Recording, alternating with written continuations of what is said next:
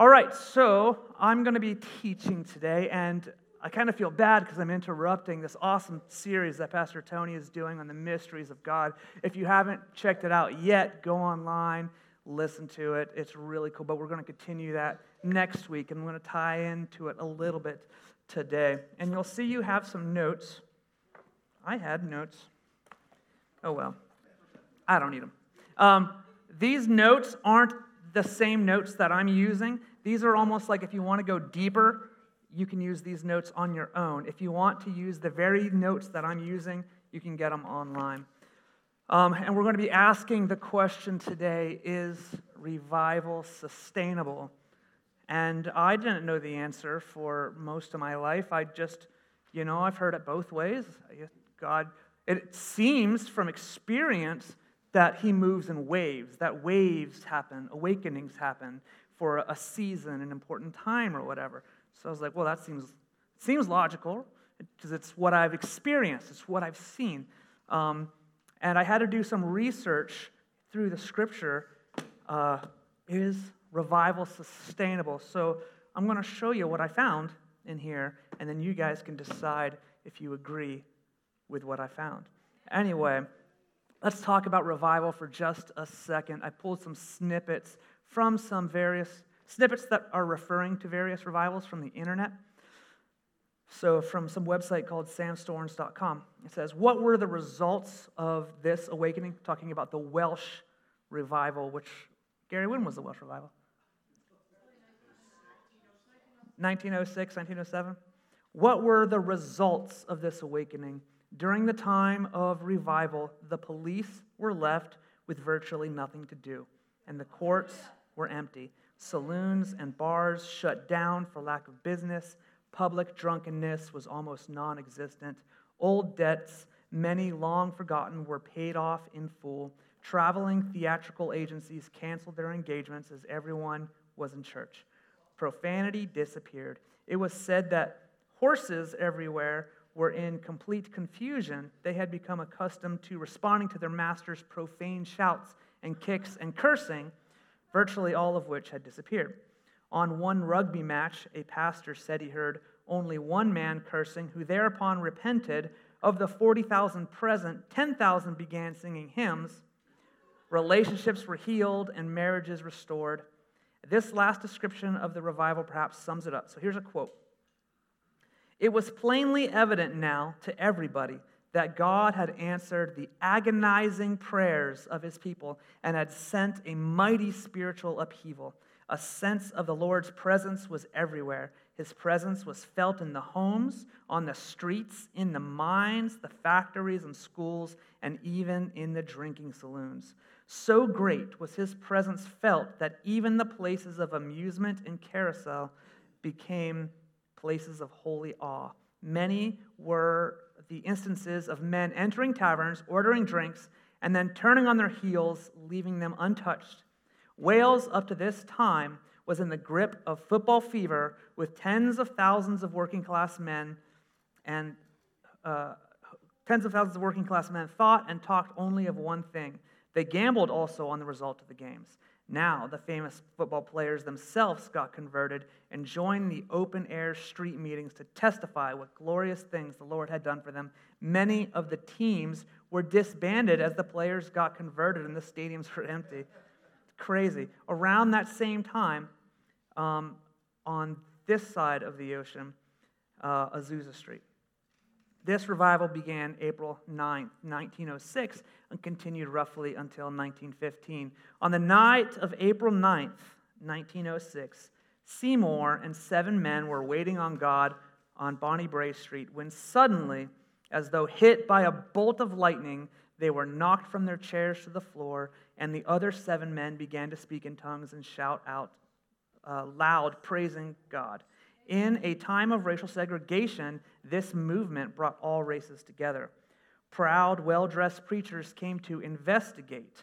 Soon their high looks were replaced with wonder. Then conviction comes, and very often you will find them in a short time wallowing on the dirty floor, asking God to forgive them and make them as little children.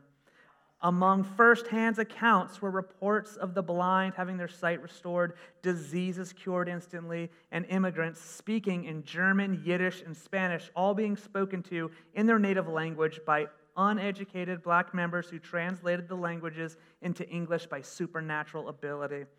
So many missionaries went out from Azusa, some 38 left in October 1906, that within 2 years the movement had spread over 50 nations, including Britain, Scandinavia, Germany, Holland, Egypt, Syria, Palestine, South Africa, Hong Kong, China, Ceylon, and India. Christian leaders visited from all over the world. And then, if you guys just saw the movie, you know a little bit about the Jesus Revolution, the Jesus movement.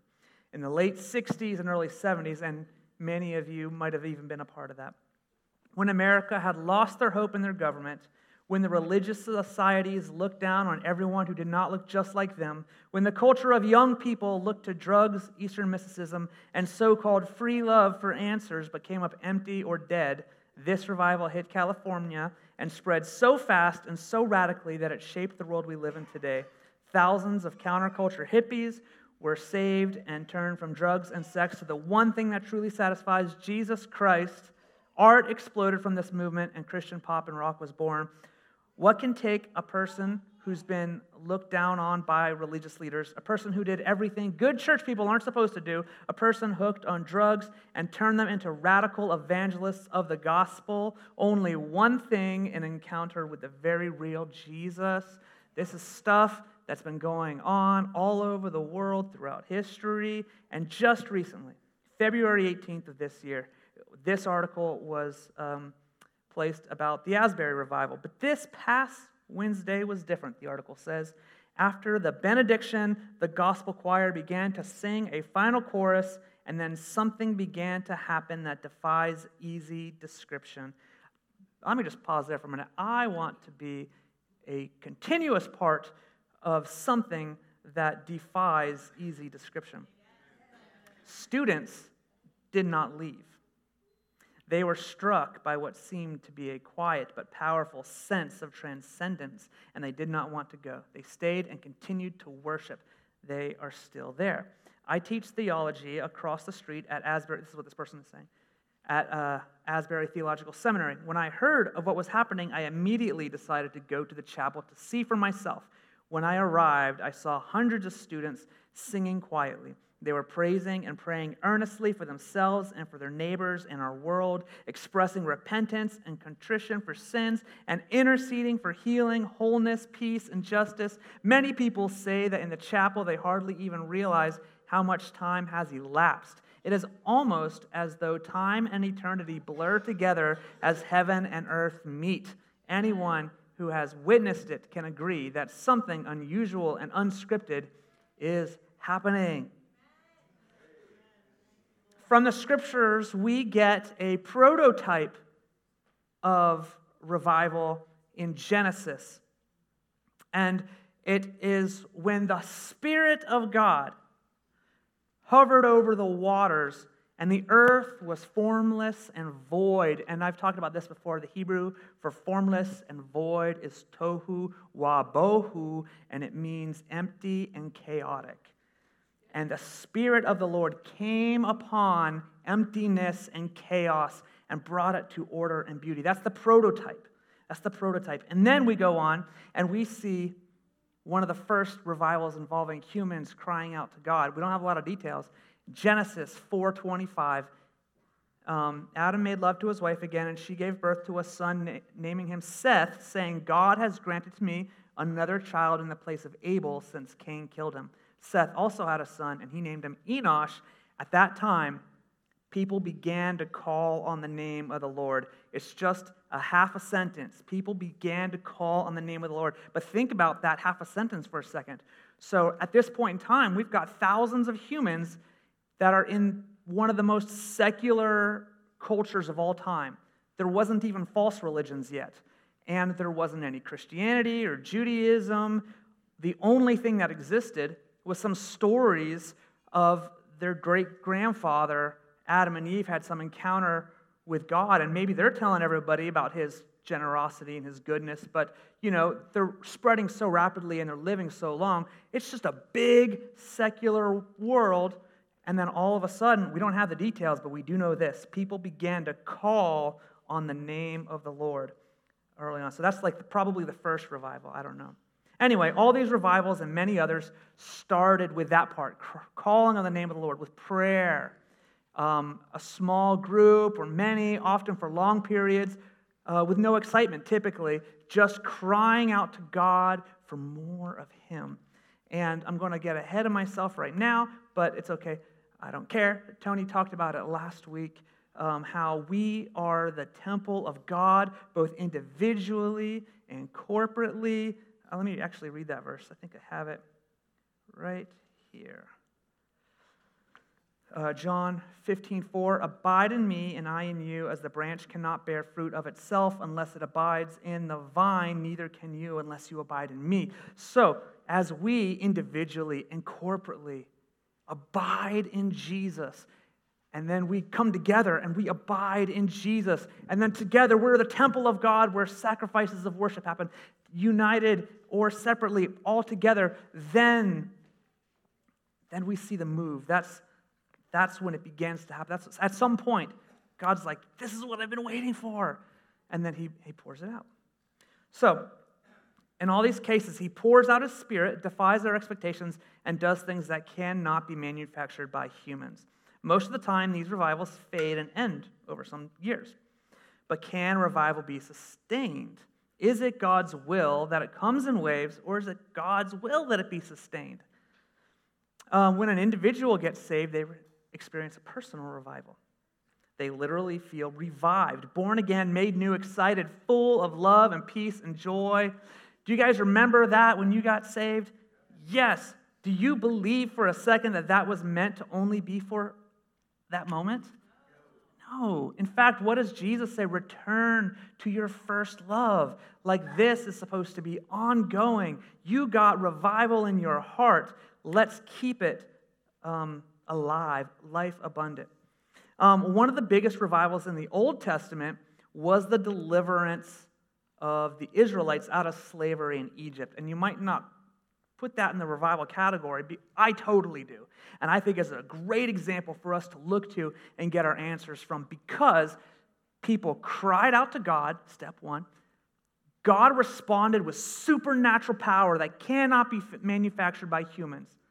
And he took them from a place of slavery and brought them to a place of deliverance. So I'm calling that revival. And so for that sake, we're going to spend a lot of our time today looking at that story, actually the next generation, as they determine whether or not revival is something that should be sustained. So if you want to open your Bibles, we're not going to quite get to it yet, but the whole last half of the message is going to be out of Joshua chapter 5.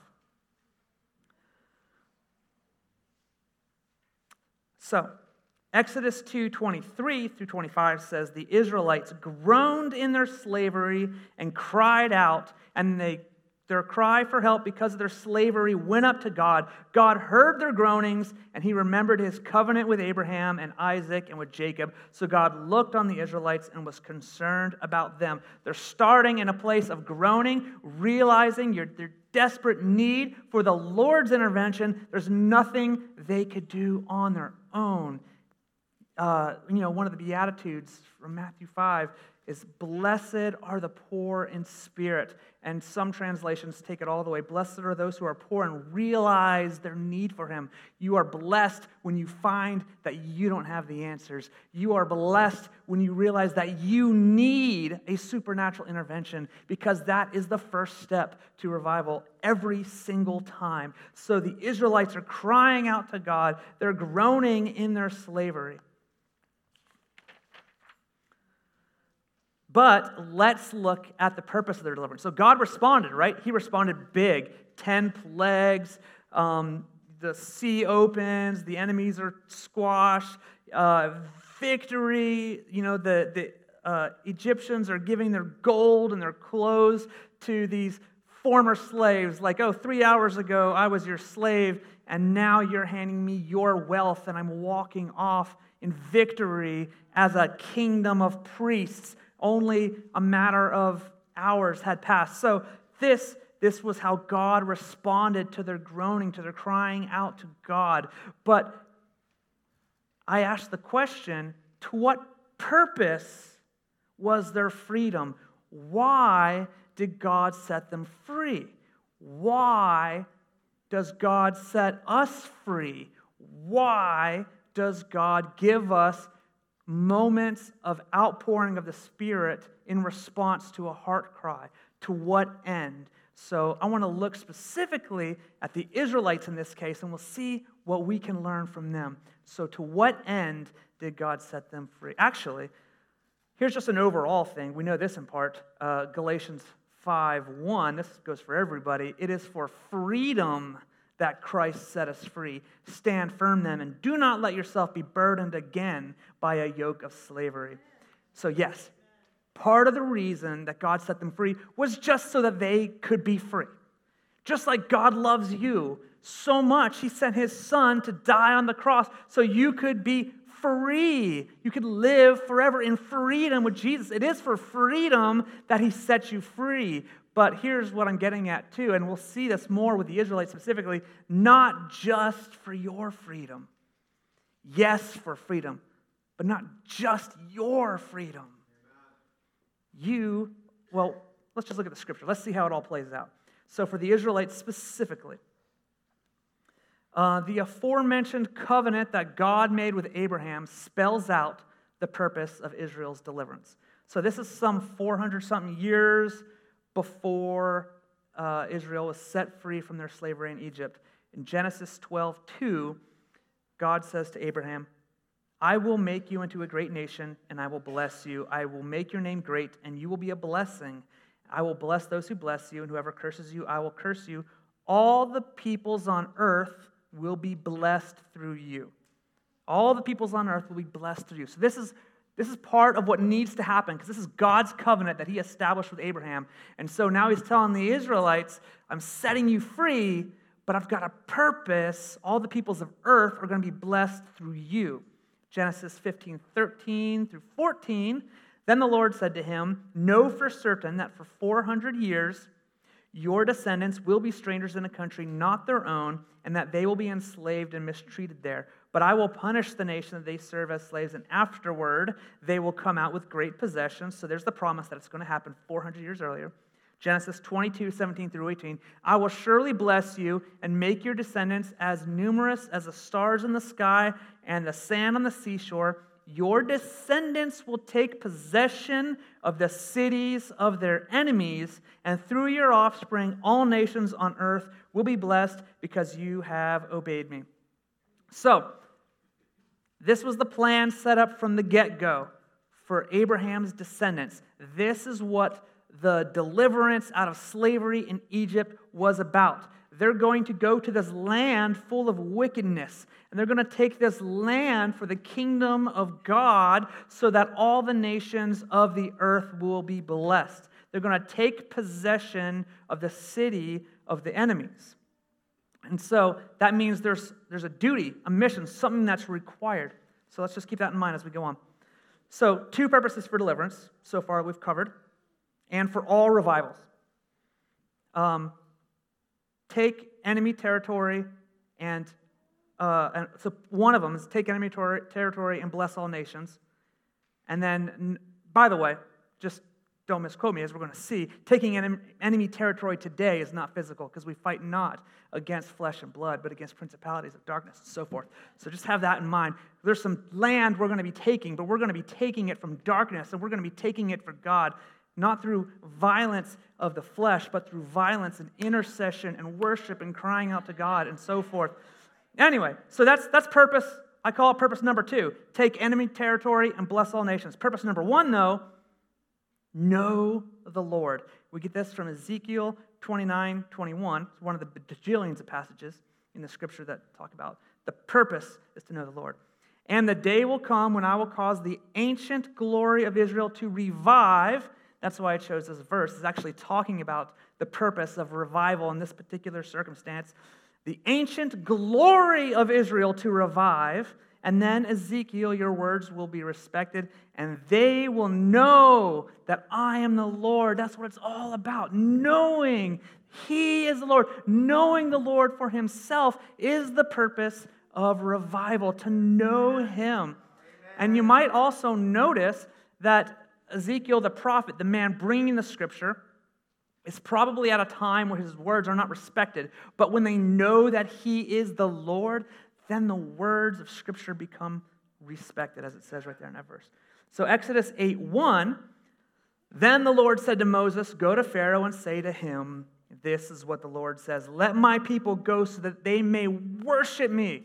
So that they may worship me, to know the Lord, to worship Him, not just to know about Him, but we are getting delivered for worship.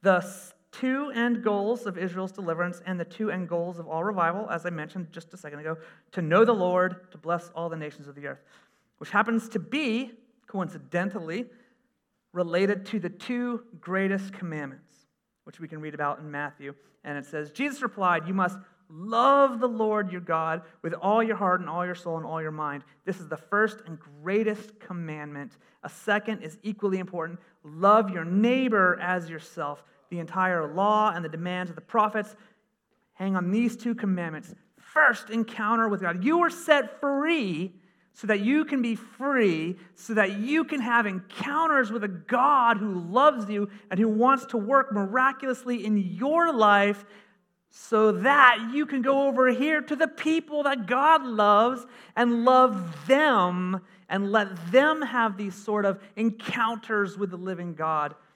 It's the ministry of reconciliation, bringing all things back to the intended order of Christ, which is beauty, just like tohu wabohu, chaos and emptiness brought to beauty and order.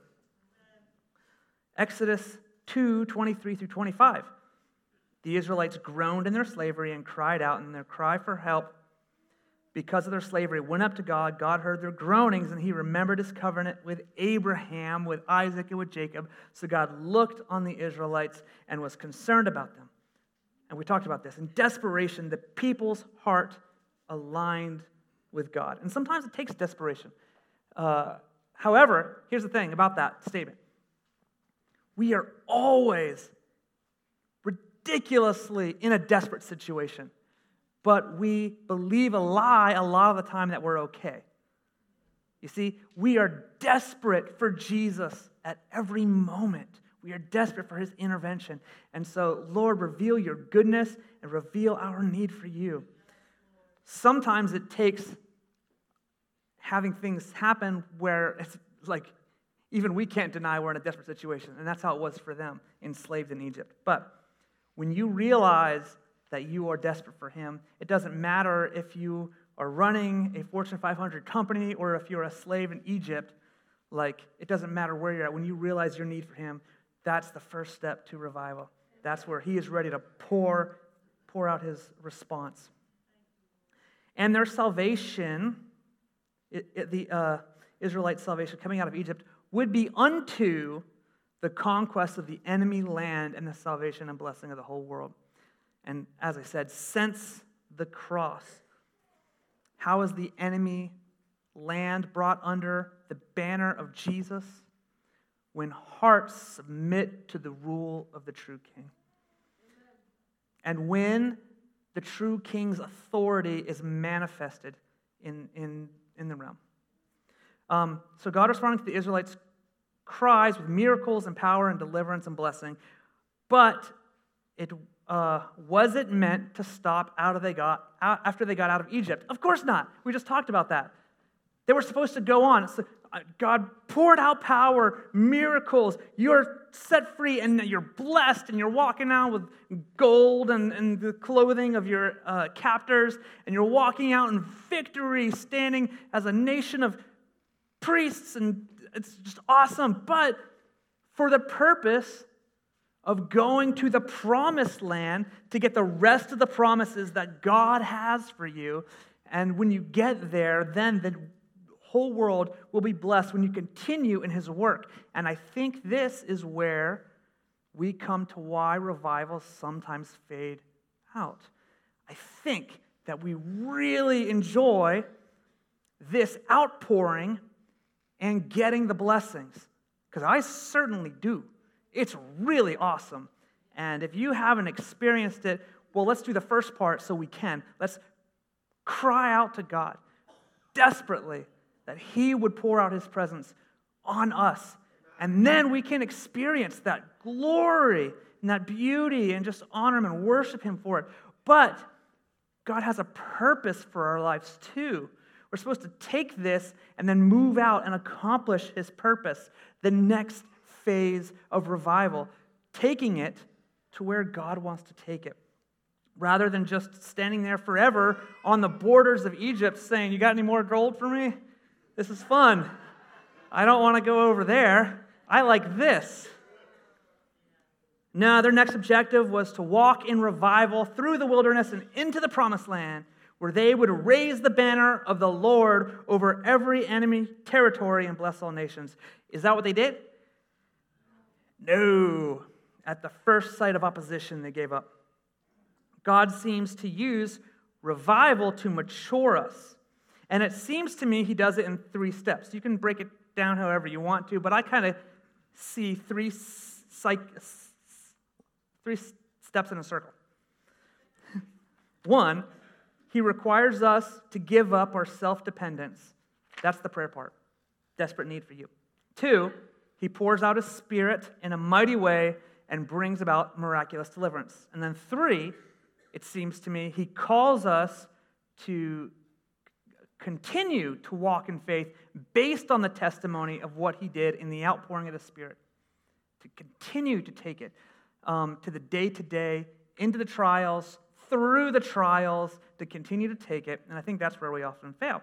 When we experience revival, we often try to stay in the unmerited outpouring without doing the next part, partnership and obedience. Revival, I don't believe, is meant to be an event. I believe it is taking broken things and allowing God to put them back together again. It's the world returning to God's created order. It's meant to exist in the home as parents make peanut butter and jelly sandwiches for their kids. And as dad makes a presentation at work, or as you feel that slight nudge you're trying to deny, is God talking to you saying, why don't you do this next thing that seems a little bit scary? Like, why don't you tip your waitress really well and pray for her? Why don't you go and hand out Gospel of John's at the beach? By the way, I'm really excited about this church right now because I believe the church right now is catching on fire with some of this passion, some of this phase 3 of revival, because I'm watching little groups of people going out and taking the next steps, doing the things that are a little awkward. I'm going to point out some people right now so that you can get around them and join them on these adventures if you want to, or go start your own. So Ezra, it's his birthday today, right? 19. Raise your hand.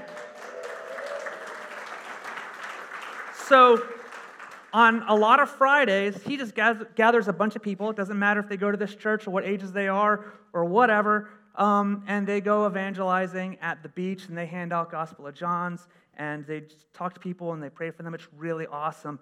Dolores, over here, way in the back. Look over there. Raise your hand, Dolores.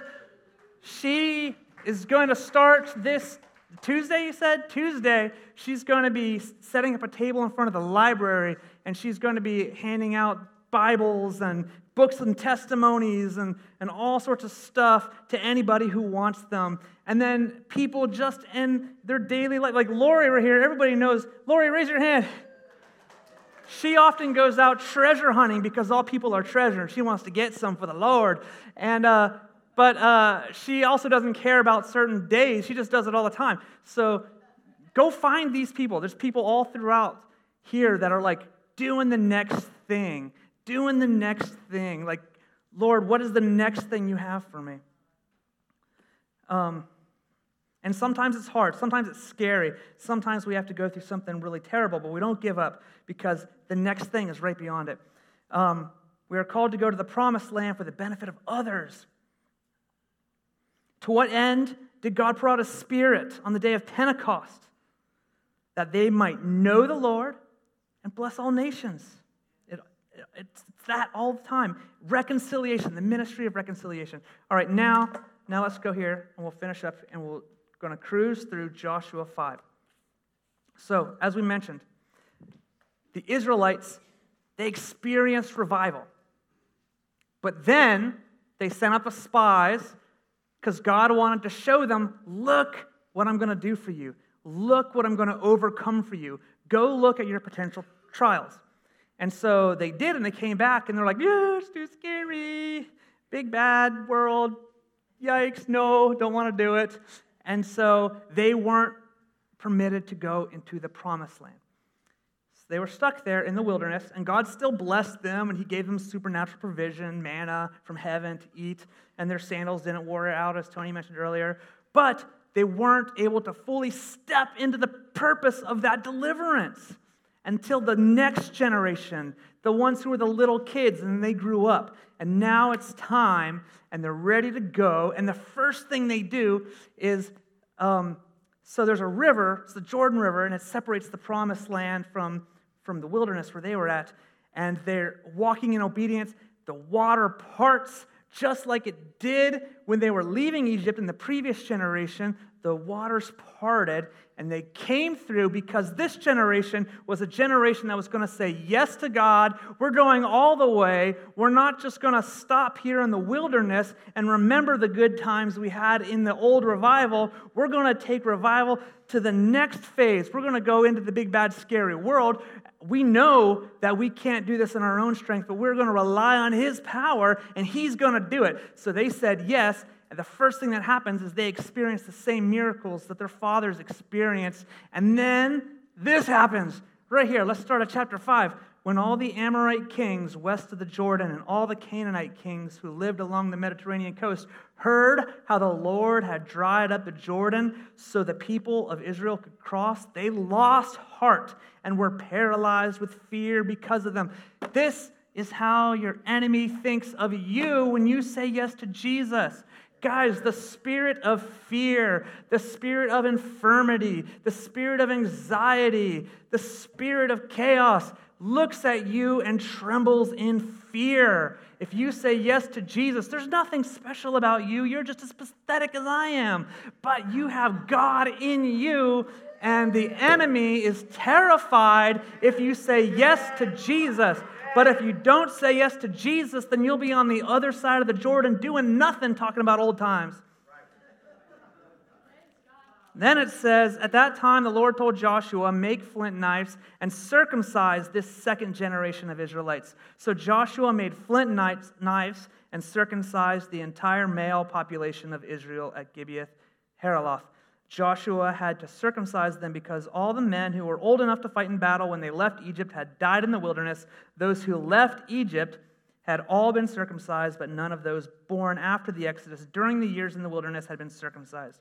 The Israelites had traveled in the wilderness for 40 years until all men who were old enough to fight in the battle when they left Egypt had died, for they had disobeyed the Lord, and the Lord vowed he would not let them enter the land he had sworn to give us, a land flowing with milk and honey. So Joshua circumcised the sons, those who had grown up to take their father's places, for they had not been circumcised on the way to the promised land. After all the males had been circumcised, they rested in the camp until they were healed. This is talking about the new commitment. We might have experienced revival in the past.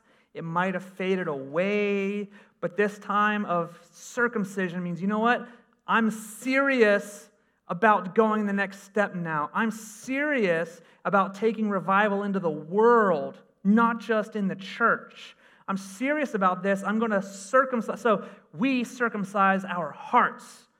We circumcise what is in my heart that I need to cut off to make this serious. These things that I used to depend on, I'm cutting off. These things that I used to love and give my devotion to, I'm cutting off because right now it's all about one thing. It's about the glory of the Lord.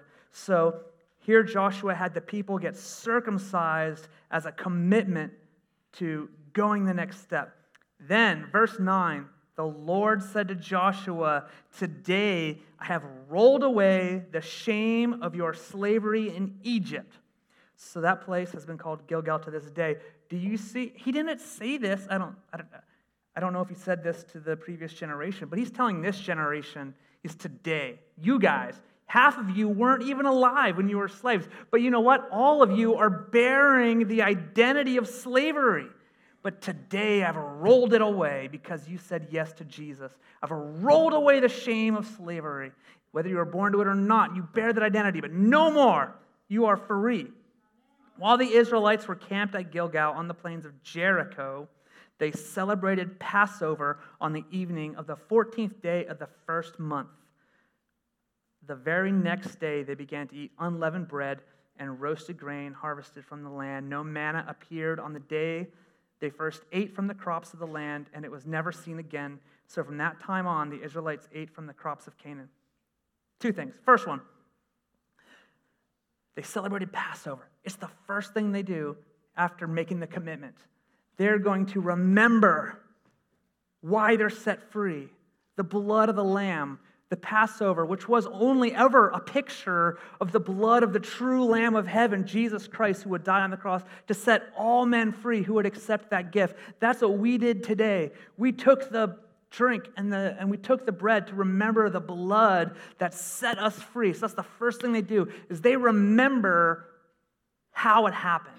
It is Him who loved us enough to set us free by the shedding of blood. So they take that, and then their crutch that they've had for 40 years, their training wheels, the manna, God was like, I'm going to help you out spiritually. I'm going to give you this bread for 40 years. You don't have to work for it. It's just going to appear like dew on the ground, and you can, take the grain and make bread and stuff with it. He did that for 40 years. But that was never the promise. It's cool. It's a blessing from God. But it's training wheels. The promise was, I'm going to take you to this land where you can grow fruit and eat of the fruit. Have the promises. Enjoy the promises that I have for you. But it takes partnership with me. It takes work. And so they said, yes, we will work with you. And so they circumcised themselves. They walked through the river. They stepped foot on land. And the training wheels are taken off. The training wheels are taken off. Manna was never seen again on the land. Now they have the opportunity to enjoy the Lord's blessings as they partner with Him, as they say yes to Him. And here we are at the last paragraph or two. When Joshua was near the town of Jericho, he looked up and saw a man standing in front of him with sword in hand. Joshua went up to him and demanded, "Are you friend or foe?" "Neither one," he replied. "I am the commander of the Lord's army." At this, Joshua fell with his face to the ground in reverence. "I am at your command," Joshua said. "What do you want your servant to do?" This point is also critical. We might get excited about the things of God and then form our own agendas and try to go make them happen. But it's the Lord's agenda that matters. God is not for us. We want to get on His side. We want to find out what He's doing. We want to fall down at the feet of God and say, "What would you have me do?" And then measure our success by our obedience, not by any other results. And so he does that. The commander of the Lord's army replied, "Take off your sandals, for the place where you are standing is holy." And Joshua did what he was told. And this is how I want to end. Joshua and the millions of Israelites, they said yes to Jesus. We are going to embrace revival to the fullest. We're going to constantly cry out to God. We're going to experience the outpouring, and then we're going to partner with God in going forward into the promises, and we're just going to keep crying out more Spirit, more obedience, and each time He's going to mature me, and we're going to accomplish more for the kingdom of God. So they decided to do this in their heart, and so as soon as they get to enemy territory, right before them is Jericho, they haven't done a single thing against the enemy except say yes to Jesus, and already the Lord says to Joshua, "This, which was enemy territory, this is now holy territory." And all you did was say yes. So I don't know. What do you think? Is revival meant to be sustainable? I believe it is. So I say, let's cry out to God, and let's go do the things that scare us a little bit. Let's walk in obedience, and then let's cry out to God, and let's walk in obedience just over and over again, and just watch what happens in this world around you.